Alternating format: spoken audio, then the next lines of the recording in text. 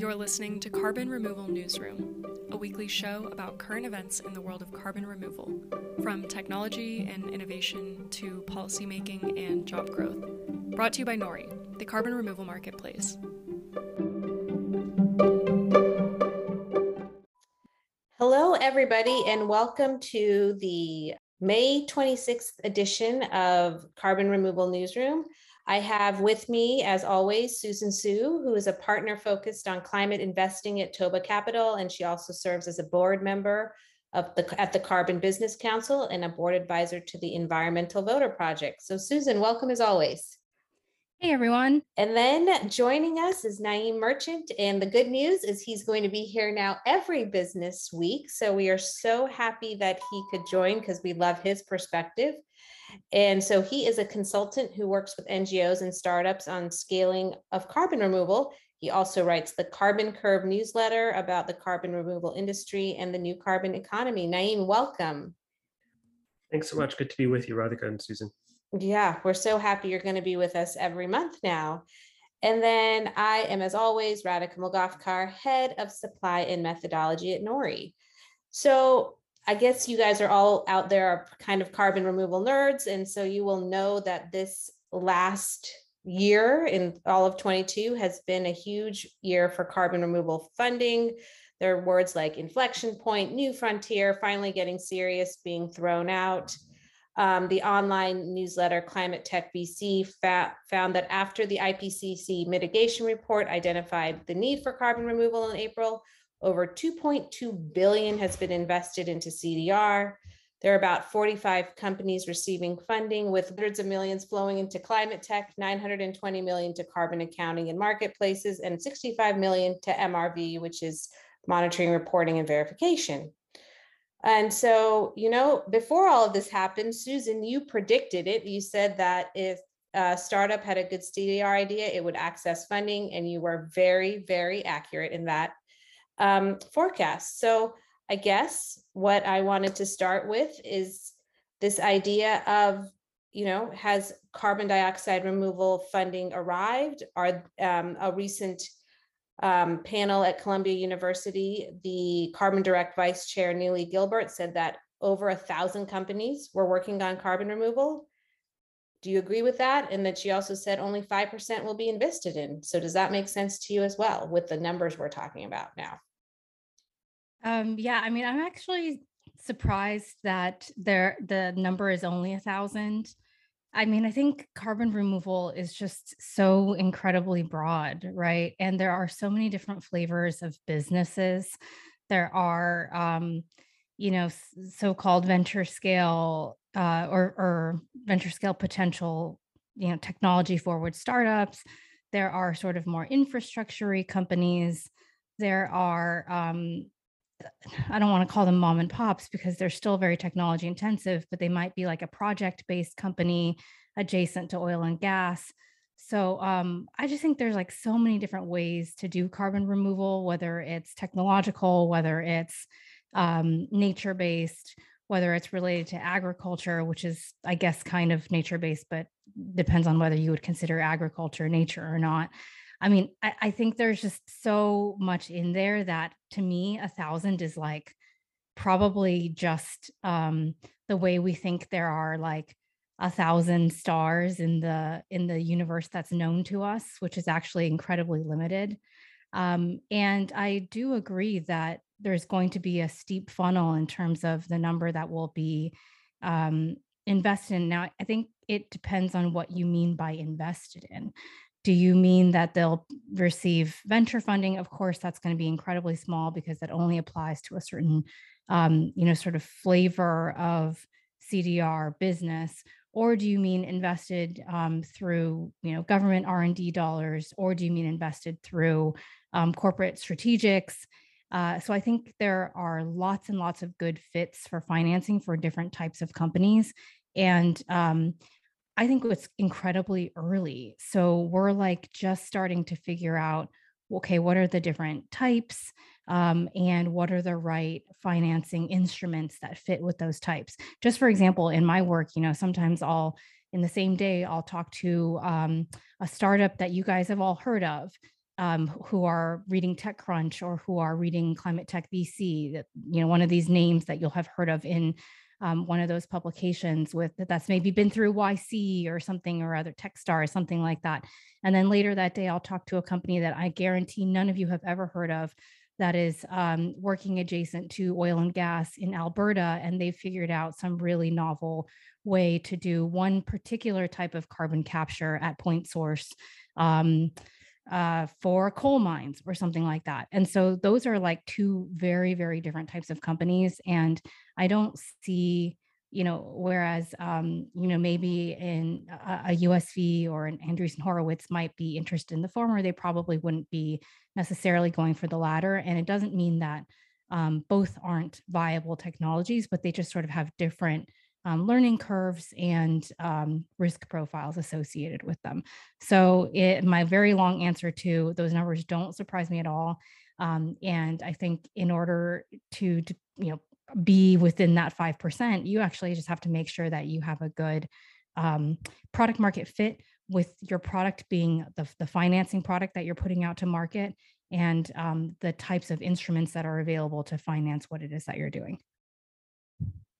So what about you, Naeem? Does the 1,000 CDR companies make sense to you? And it's kind of, as you watch the field grow, where do you think the concentration is happening, the type of CDR company that's growing the quickest? I agree with Susan. I think the number is probably higher than 1,000. It doesn't surprise me at all that number was thrown out there. I last year put together a quick, Google sheet of direct air capture companies, as well as, research institutions and other organizations that are working on direct air capture directly, just based off, a few hours of research, and came up with somewhere between 50 and 80 companies. And that list hasn't been updated in the last year. And that's on direct air capture alone. And that's not, getting at all the kind of companies that are stealth or that are just not kind of particularly public. So, and I guess it depends how you define carbon removal, or how broad of a definition you use with carbon removal. But I mean, if you think about it, 1,000+ companies submitted ideas to Elon Musk's, X Prize in that kind of first round. So certainly there's more than 1,000. So totally conceivable in my mind. And, it's growing in a lot of directions. I think we're seeing a lot of kind of carbon marketplaces emerge. Interestingly, it feels like there's more carbon marketplace type of platforms than, permanent carbon removal companies that are actually operational, which is kind of interesting. And there's kind of new interesting companies that are coming online that are claiming to be able to, assess or apply a rating to carbon removal or carbon offset companies. So that we're seeing like kind of different things in what we maybe would have traditionally thought of as a carbon removal company a year or two ago. The field's looking very different. And so I think it's still just growing in so many directions that I don't, at least from my vantage point, doesn't look like it's consolidating in any one direction just yet. We're still early. Do either of you in your work see particular excitement around types of capture or types of durability? I feel like in the last 6 months, it's really, really been about industrial or manufactured solutions, whether it's in the ocean or through geological storage. But I'm curious what you both have seen and if you have a different perspective. Naeem, I'll start with you and then I'll move over to Susan. I think we're seeing some more engineered solutions for sure, kind of get more attention, get more funding than maybe 6 months or a year ago, which is a good thing. So I've noticed that, like I said before, I think a lot of kind of platforms to help with kind of discovery and funding of carbon removal projects through these marketplaces. And then I would say we're also seeing, direct air capture, ocean capture, other engineered solutions, getting a lot more funding. So I definitely see that through my own work. Susan, what about you? I think the reason why we see a lot of emphasis on technology-driven solutions, and I'm not sure that I'm right about this, but this is just my guess, okay, is Probably a couple of different things. One is that it's very clear what asset you own, and so that sets it up to be easy to define, sort of later ownership, but also to draw a boundary around what can and can't be financed later when technology, if successful, when it reaches, kind of that plateau of scale. um, I also think that people are really, at least in the early stage private equity space, people are really enamored with the idea of a learning curve, which can be extracted from technological advancement. And so that's another reason why we see a good amount of emphasis on, these kind of technology focused solutions. And there's also, I think, a certain assumption of repeatability and scalability, but as separate concepts. So scalability, the ability to grow really big, but also repeatability, predictability. Whereas, I think when people look at nature-based solutions, if you look at the companies that have received funding, including Nori, that are using, something related to the Earth system, whether it's soil or forests, there's usually got to be a marketplace component kind of tacked onto it in order to make the business model make sense. And so when you're looking at the pure developers, like those who are just doing production of supply, I've noticed that those tend to be primarily technology driven because the IP is very protectable, and that's what makes sure that your equity has longevity to it. Whereas when it comes to a soil carbon market, a soil carbon solution or a forestry solution, you kind of need to, what can you do to make that IP protectable? After all, it's going to depend on maybe some land ownership, but at the end of the day, it's really kind of like the transactional platform that you build on top of it. So I think that's just kind of interesting. It's almost like even when it comes to soil or forest or whatever, we're still looking for a way to add a technology layer onto it, which is that transaction management, whether it's software or, I know we'll talk about this a little bit later, tokenization and whatnot. So I think that's kind of interesting. And I think it's just because in early stage private equity, AKA venture capital, we've got a hammer and we're looking for a nail, and that hammer is very attuned to technology of one flavor or another, whether that's hardware, deep tech, or software. All right. Yeah. Well, certainly of the 8 biggest CDR funding announcements, right, this year, of which I think they range from 30 million to up to 650 million for Climeworks. They were almost all exclusively manufactured solutions, except for one, Pachama, which was, of course, as you said, Susan, forestry carbon credit platform. So I'm curious, and NCX, which is a forest carbon marketplace. So I am curious what you guys take away when you look at that list, if there is, anything that surprised you about the list or disappoints you about that list, or if it even shows us a trend for what maybe the next 6 months to a year will look like. And Susan, I'll start with you on that. A lot of these companies that are on the list, we've got a list of includes in, is this in alphabetical order? No, this is in descending chronological order. Pachama, Brimstone for cement, Air Company, which does the vodka from captured CO2. Vodka, I think they started out with Air vodka, and then now they do like other types of consumables. Climeworks, Brilliant Planet, Heirloom, NCX, and Watershed. I mean, I think that these are companies that have been around for quite a long time. Again, I think we've discussed this when we've talked about Climeworks previously, but this is not a new company. It's been 10 years plus in the making. Same with, not 10 years plus, but same with, Heirloom. Watershed's been around for a little while, Pachama, et cetera. And so I think what we're seeing is a kind of emergence of a cohort of growth stage, or what people consider to be valid at the growth stage of carbon removal company. And I think that that's two things. One is, wow, things are starting to mature here, even as these businesses themselves are still quite early. Two, look at who's investing. We've got some really large growth equity and later stage funds. Climeworks had GIC. I mean, you guys, GIC, Bailey Gifford. There are some really large strategics in here as well, which usually tend to get involved at the later stages. JP Morgan in NCX. So I think what's really interesting is that on the demand side for this type of deal, I think there's a growing amount of demand. And on the supply side, for the type of company that can supply this type of equity, we're still, there still aren't a ton. These teams have been at it for, most of them, at least 5 years, if not more. This is 2022, so that would have been founding date 2017 or earlier.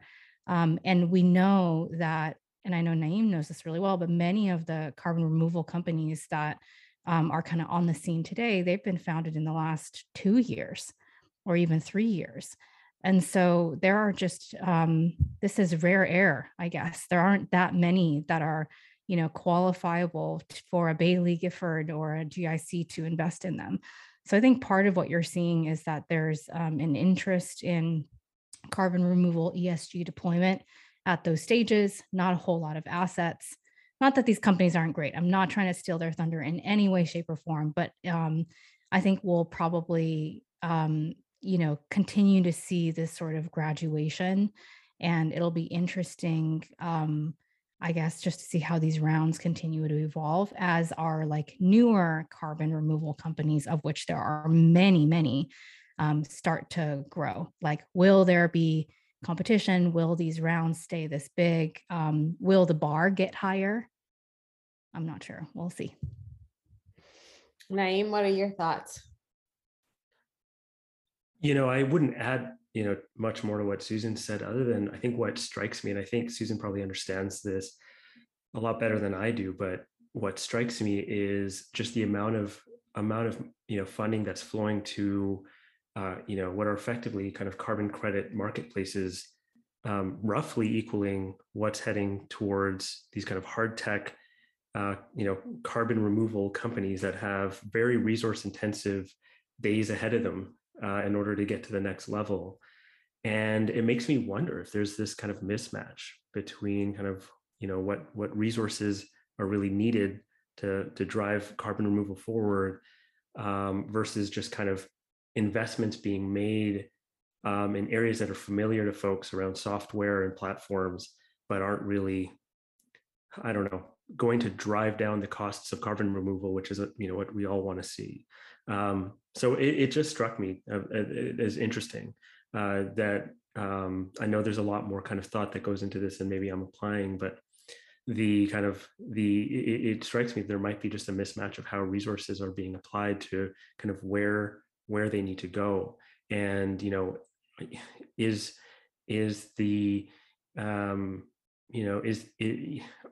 venture capital, ready for making these kind of larger, longer term investments in carbon removal companies? Are they there yet? That's an open question for me. Yeah, I mean, you need supply to have a marketplace. So it feels like maybe your intuition isn't totally wrong, that we definitely need to ramp the infrastructure to create that supply before we ramp the marketplaces to sell that supply, except for Nori, of course, which is the best. Which actually brings us to my last part under this part of the program, which is carbon flow. Kind of a good way to end the segment, because it touches on a lot of what we talked about. It's Adam Neumann's newest venture. Adam Neumann is, of course, from WeWork. They were just announced a $70 million funding round for his new company, Carbon Flow, Flow Carbon, I believe. I got that wrong. Flow Carbon. And it's a protocol that helps projects sell tokenized carbon credits to companies looking to reduce their carbon footprint. and the credits can then be traded on crypto exchanges, the company says. So it's an interesting new model. We're seeing a lot of tokenizing of the carbon removal credits. There's KlimaDAO, there is Toucan. At Nori, we do a version of that, though it's not exactly the same because we do our own methodologies and we have a different mechanism, but we're all in this crypto token carbon removal space. So Naeem, I'm kind of curious what your initial reaction was to this announcement. Personally, I was, amazed that Adam Neumann got more funding, whatever it was for, but curious what you were thinking. I think it kind of reinforces my last point a little bit around just like, where's the money going? And is it kind of strategic to kind of the outcomes we want to see with carbon removal? I think it comes down to, what problem are you trying to solve here? I don't know that there's a lot of, at least I can speak for more kind of engineered carbon removal companies. I don't think they're really just thinking to themselves like, gosh, I really wish we could tokenize our carbon credits faster. That would really help us grow right now. I mean, maybe, but like, it just doesn't seem to be solving a problem that feels pressing. It doesn't feel like a hair on fire problem, at least for companies in the engineered carbon removal space. So it is, I don't know a ton about this, but I kind of get this sense that a lot of the kind of, crypto Web3 oriented kind of initiatives around climate are solving problems that don't seem to be a really big issue for companies that are doing the really hard work of, long duration carbon dioxide removal. That's my take on it.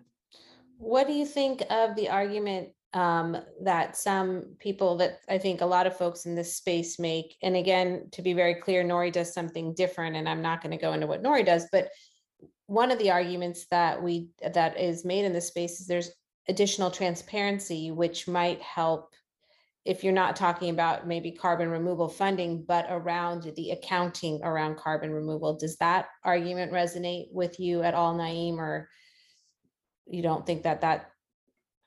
I think there's, I think there's maybe a benefit around greater transparency as it relates to, forced carbon offsets that might have been kind of traded on, or could have been available on an existing registry. I don't know that that's really a really kind of, again, not a hair on fire problem. It seems like if there's a way that we can improve transparency around how these transactions are done, great.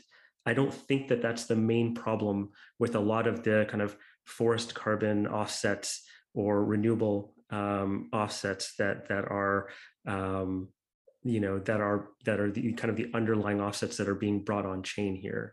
The problems are much deeper, and I think that when we start trying to figure out the transparency and the accounting of the movement of carbon credits and how the blockchain can help make that all work better, it just seems like it's a small problem they're fixing relative to, I think, the larger, deeper underlying issues that we see in voluntary carbon markets more generally.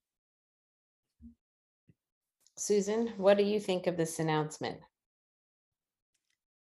It's hard to know where to begin. I think actually Naeem did a really good job of being pretty diplomatic, and I think in a very neutral and balanced way, articulating a lot of the things that I think as well.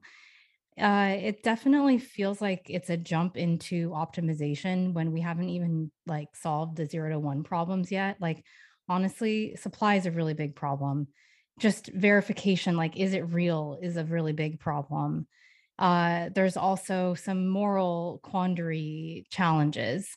None of that stuff has been solved yet. And I don't know that like greater trust so that we can accelerate liquidity is the number 1 through 10 thing that we really need to focus on right now. Now, I think, but it's fine. It's fine. Go ahead. Like there are a lot of different things to work on. I mean, people are building all kinds of different technology for different parts of the, global industrial ecosystem. And it's not for me to judge whether your problem is where it sits in the priority stack. If there are other people that are willing to not only finance you, but also work on, smart people willing to put their life, time, and energy into your endeavor, I think that's great, and more power to you.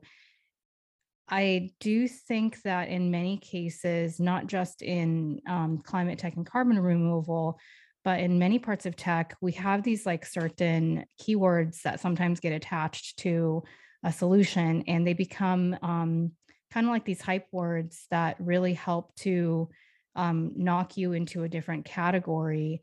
Blockchain being one of them, where the inclusion of blockchain or Web3 can, and I'm not saying anything like super novel here, I think we all recognize this, but it can, sometimes like recategorize your company or your project into a different investment tier that that unlocks different types of funding for you, crypto funds, for example, as well as certain generalist funds that have like a carve out for crypto, and they're out there like seeking their nail, it's the hammer looking for its nail, as well as in this case, direct consumer participation through a token sale or through a DAO. So it's actually in some ways a very clever way to suddenly make yourself to merchandise your deal, to make it, I think, qualified for different pockets of capital that maybe if you were just some sort of like a new type of Vera or something like that, nobody would, pay too much mind. I also, by the way, not to knock on blockchain, I happen to think that climate is also often, or ESG is also often one of those labels, right? That gets the sticker gets stuck on the package and suddenly it gets merchandised in a different way, and it unlocks these new pockets of spend, share of, investor wallet that, maybe would have been off limits if it didn't have that sticker on the package, so to speak. So I think maybe that's part of it. I do also find there's been like so much debate about this on Twitter since the announcement, but I do find that like there's a founder named Chris Tolles who is the founder of and CEO of a company called Yardstick, and he had a great tweet. Y'all should follow him, by the way. He's very, very knowledgeable. And he's very sassy. But anyway, Chris had a great tweet where he was just like, look, you are a smart person. If you are like as smart as you are, and you still cannot understand how this all fits together and how blockchain and Web3 like facilitate carbon markets, then it's probably not you. It's probably it. And I thought that was just a very funny way to put it, because I think we've all been there before, where we've kind of like read all the documentation and we've kind of like turned the sheet upside down and tried to read it the other direction, and we still don't quite get it. And we all kind of go home thinking, oh, it must be me. I must just not understand this. But actually, in some cases, it is healthy to question, the necessity of the level of complexity that we see around some what are some actually very basic questions that are still unanswered. So that's kind of like what I think more broadly about this. But on the specific, funding announcement around Flow Carbon, look, I think there was actually just this week, the All In podcast guys, so like Chamath, Calacanis, David Sachs, they had a summit, and they hosted, one of their panel guests was Bill Gurley of Benchmark fame. Bill Gurley, one of the most well-known and well-respected investors in Silicon Valley, who's been investing for multiple decades, really quite a legend. And he, Benchmark invested in WeWork. And then they actually were able to offload. I think they did like a secondary sale before all the bad stuff went down. So they actually came out really, really well on their WeWork investment. And Gurley said of Adam Neumann, look, like we had a rule, we would never, ever, ever invest in real estate. And I walked out of that meeting and I said to myself and to all my team members, we have to invest in this guy. So I think it's really easy to look at like the very unflattering, for example, stock photos of Adam Newman, or to see his quotes or see some of the things that he said, or like listen to the sound bites and think, wow, this guy's really nuts. But there are a certain breed of entrepreneur, whether it's Newman, whether it's Travis Kalanick or others who even, Elon Musk, they really rub people the wrong way sometimes, but they also have an undeniable charisma that I think is incredibly intoxicating and powerful. And sometimes for those of us who have not met these people, or we're on the outside, we're observing, how in the heck did this guy come out of nowhere and then fail his way upward to raise $70 million? Well, there's a lot of cult of personality around some of these entrepreneurs, and they have just the how powerful they are as individuals actually drives a lot of that conversation. If somebody else that weren't him went out to and by the way, he's not the CEO of Flow Carbon either, but maybe if the CEO by themselves, or if somebody else, a different team, went out on this exact same idea, maybe they would have had a really different result. So I think part of the size of the round and the kind of like names involved really speak more to the very insidery nature of Silicon Valley relationships, as well as how undeniably charismatic and powerful some of these figures are, regardless of whether they, it actually takes a special person to build a WeWork to the size where it could fail the way that it did, if you want to think about it that way too. So I think it's important to separate that stuff from the fundamentals of the project that we're evaluating when we are, kind of on looking and wondering how the heck did this happen. Well, that is actually a nice then segue into what the other topic I wanted to hit today was, kind of thinking about financial tools for CDR. And so, Naeem, back in March, you wrote about 3 innovative funding mechanisms for carbon removal. So advanced market commitments, prizes, and venture capital. So I think we've seen in the last few months that all of these have played a significant role in CDR funding. So are you encouraged by how these non-traditional approaches are supporting the field? And what other institutions and investors do you think need to get involved to keep the momentum? Yeah, and I had the privilege to co-author that piece with 2 really smart people when it comes to innovative financing mechanisms, Johannes Lohmann and Max Bode.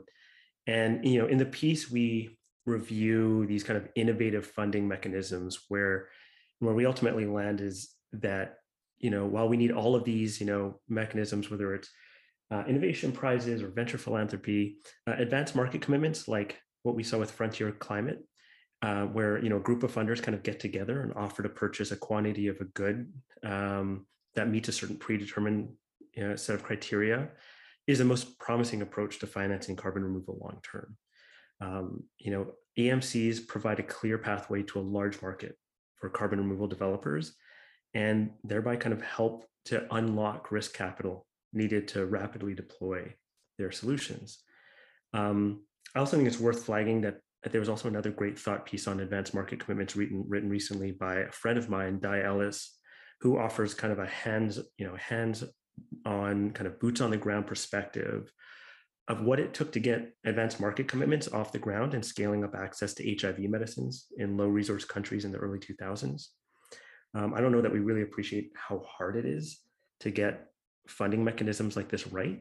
And so the more that we can kind of look to expert perspectives from folks like Johannes and Max and Di and others from other sectors who did this in health or education or elsewhere, could be really helpful in thinking about how to do this with carbon removal. And I can share something we can include in the show notes around Di Ellis's recent kind of couple pieces on AMCs.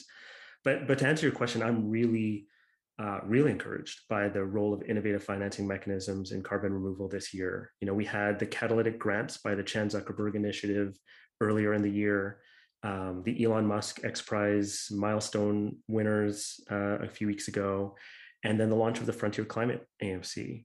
So all 3 innovative financing mechanisms that we talked about in that article have been deployed this year.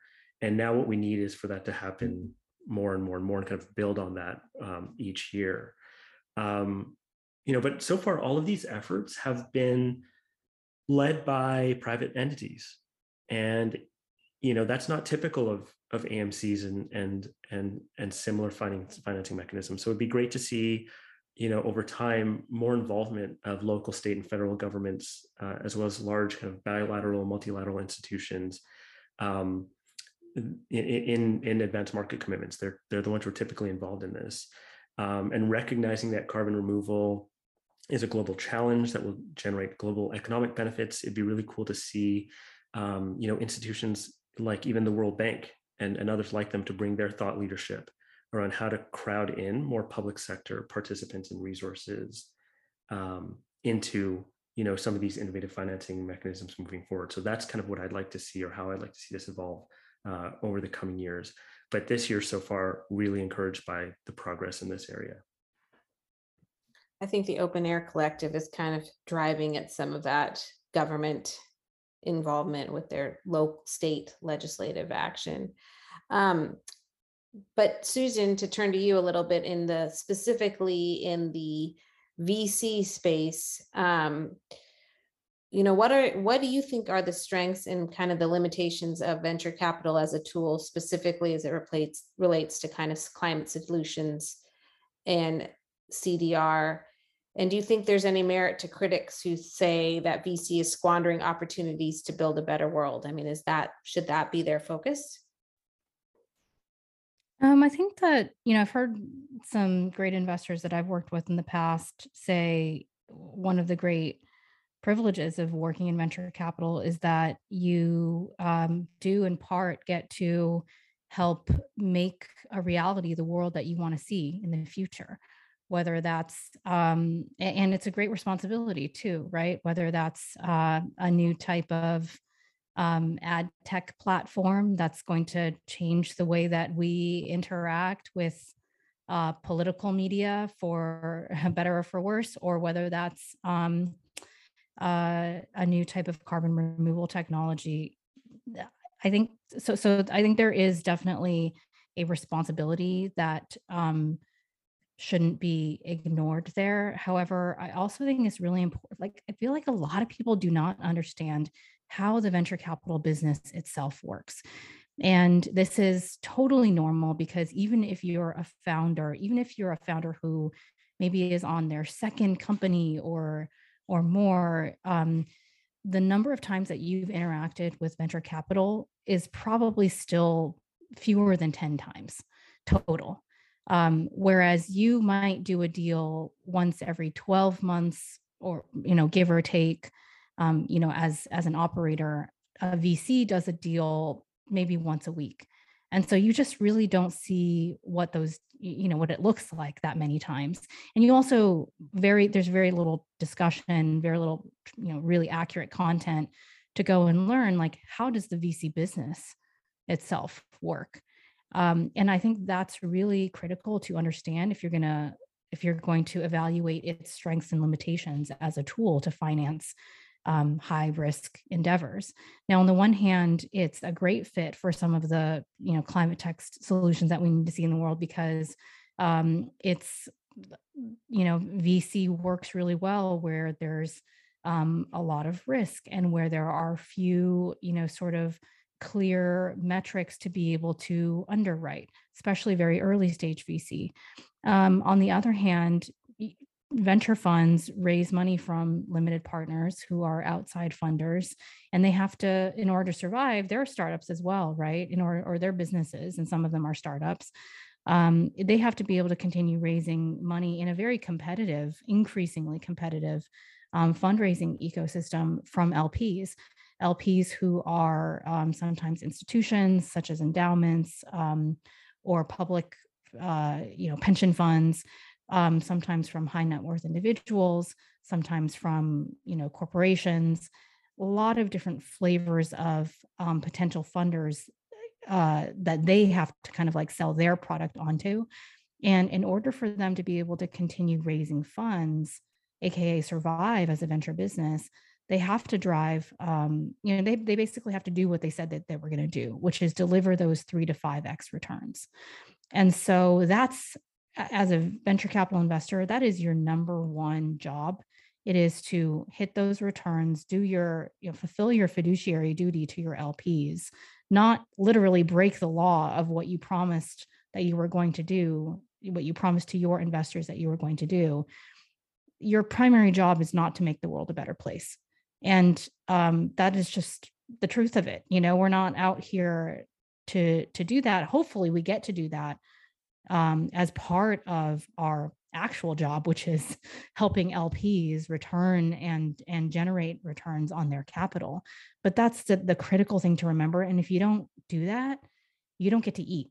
And so if you are a VC who chooses only to, let's say, if there's like a mutually exclusive choice between building a better world versus delivering returns, and you choose to build a better world, you won't be in the running the next time around for fund 2, fund 3, fund 4.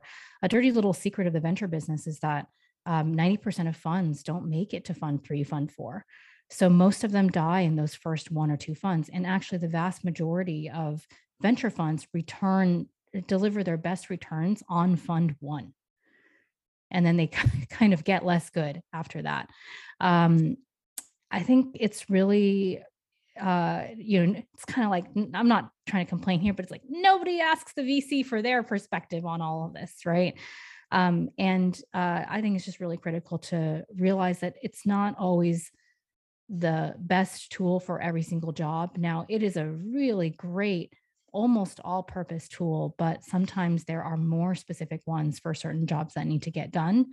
And as an operator, it's really great to understand what the tools are, take the time to read up on them and know what's a good fit for what you're trying to do. And then the last thing I'll say on this is I think it's awesome that advanced market commitments, philanthropy, prizes, government matching grants, all of this stuff is coming into the mix. And the smartest founders know they're constructing a portfolio, and they actually know what all is out there. It's actually really hard to know what all is out there because each group kind of just focuses on, VCs just know about VC, government grant people just know about government grants. There's like not that much overlap, and there's not like one person or one, group that you can go to that you can just be like, give me the playbook, tell me all the stuff that's out there and I'll pick and choose. Like nobody's done that homework that I know of.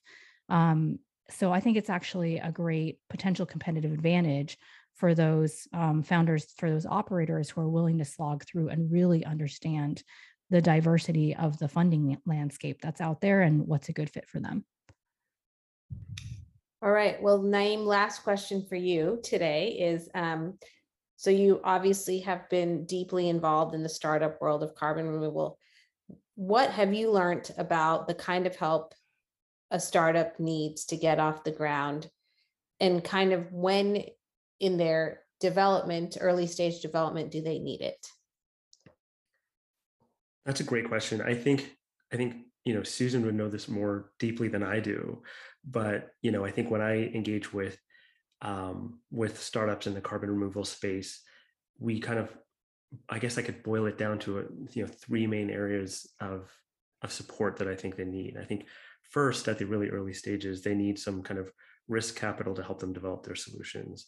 And that's where things like, government grants or grants from philanthropies or venture philanthropies that can be mobilized quickly, or, the milestone awards from the XPRIZE competition, that kind of fits into that category as that kind of early kind of stage help to kind of get to, a bench scale or early pilot of their idea.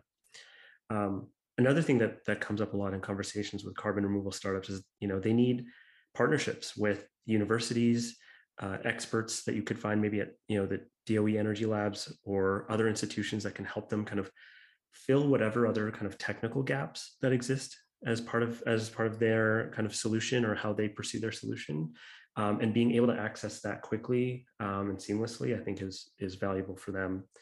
And then finally, the other thing I hear from startups is that they need to see kind of a path to, accessible, predictable, transparent multi-year procurement mechanism like Frontier Climate that can help them, lock in other forms of financing along the way.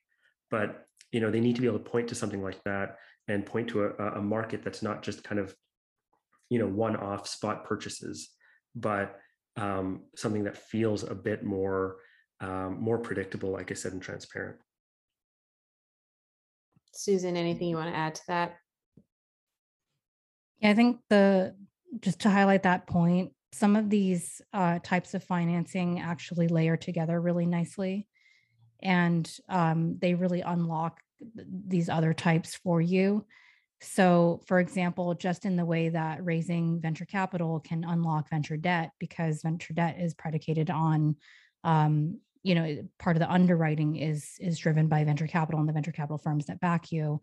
Something like an AMC is so critical because it becomes an earlier domino, so to speak, that gives a foothold, right, to whether it's debt financing. It probably wouldn't really help much with project financing, but whether it's debt financing or venture capital, which could then, maybe like unlock a different form of venture debt, et cetera. So I think the grants, by the way, work in the same way. They can be very validating, where, many government grants operate on a match basis. And so when you've got the promise of, a few $1 million from a DOE grant, but it's a match, that just makes it, that slightly de-risks other forms of capital to step in and provide just the match, not, they're not kind of like in there alone. So a lot of this, I can't emphasize enough, a lot of this just really works in concert. And that's why it's very important to poke your head up from time to time from the technology, from the day-to-day operations of the business itself, and really think about financing. I feel like, especially in this current market, I've been, thinking in software, because most of my colleagues are investing in software. There's been like so much discussion of what is going on with the markets. And then when it comes to climate tech, people are just like full steam ahead, acting as if nothing's going on. I think that's like a really big miss. This is a huge opportunity to learn and become really, really good at the financing piece, because it's going to become, if not already, it's going to become very, very important to the ultimate success of any company, whether climate tech or not. And so I really hope that founders don't miss this opportunity to learn and become experts in de-risking the financing side of their business. I know it's boring and it's not as cool as like building actual solutions, but it is literally your job as a founder to make sure that that goes well. It could potentially be the number one job, especially in our current environment. All right. Well, I don't find it boring, Susan. I think it's very interesting. But we are at the end of the hour, or half hour, a little more. And Naeem, can you kind of take us out of this episode with some good news? Because I think, as always, we could use it. Yeah, we could really use it. Well, this exciting news just dropped this morning, but Salesforce and Microsoft announced at the World Economic Forum annual meeting in Davos that they are adding $300 million in commitments to fund carbon removal as part of the First Movers Coalition. And the First Movers Coalition is a kind of coalition of companies that are pooling their purchasing power to help drive down the cost of decarbonizing hard to abate industries like aviation and shipping and steel and others. But it also includes funding innovative carbon removal technologies. So that's another $300 million for carbon removal that wasn't there yesterday. And that's on top of the NextGen carbon removal facility that announced last week, which is a collective of kind of corporate buyers as well. That announced last week it'll be purchasing a million tons of CDR by 2025. So advanced purchase commitments with a focus on driving down the cost of carbon removal are gaining steam since the Frontier Climate announcement. And I think that's a very, very good piece of news for the carbon removal space. Well, I agree. I thank you both for being here today and look forward to talking with you in about a month. Until then, have a wonderful start to the summer, and to everyone listening, hopefully you'll join us next week for our science episode.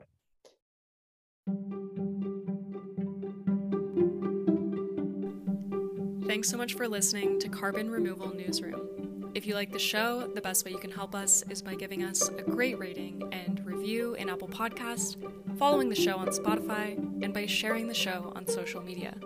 Tell your friends and help us spread the word about what's happening in the world of carbon removal.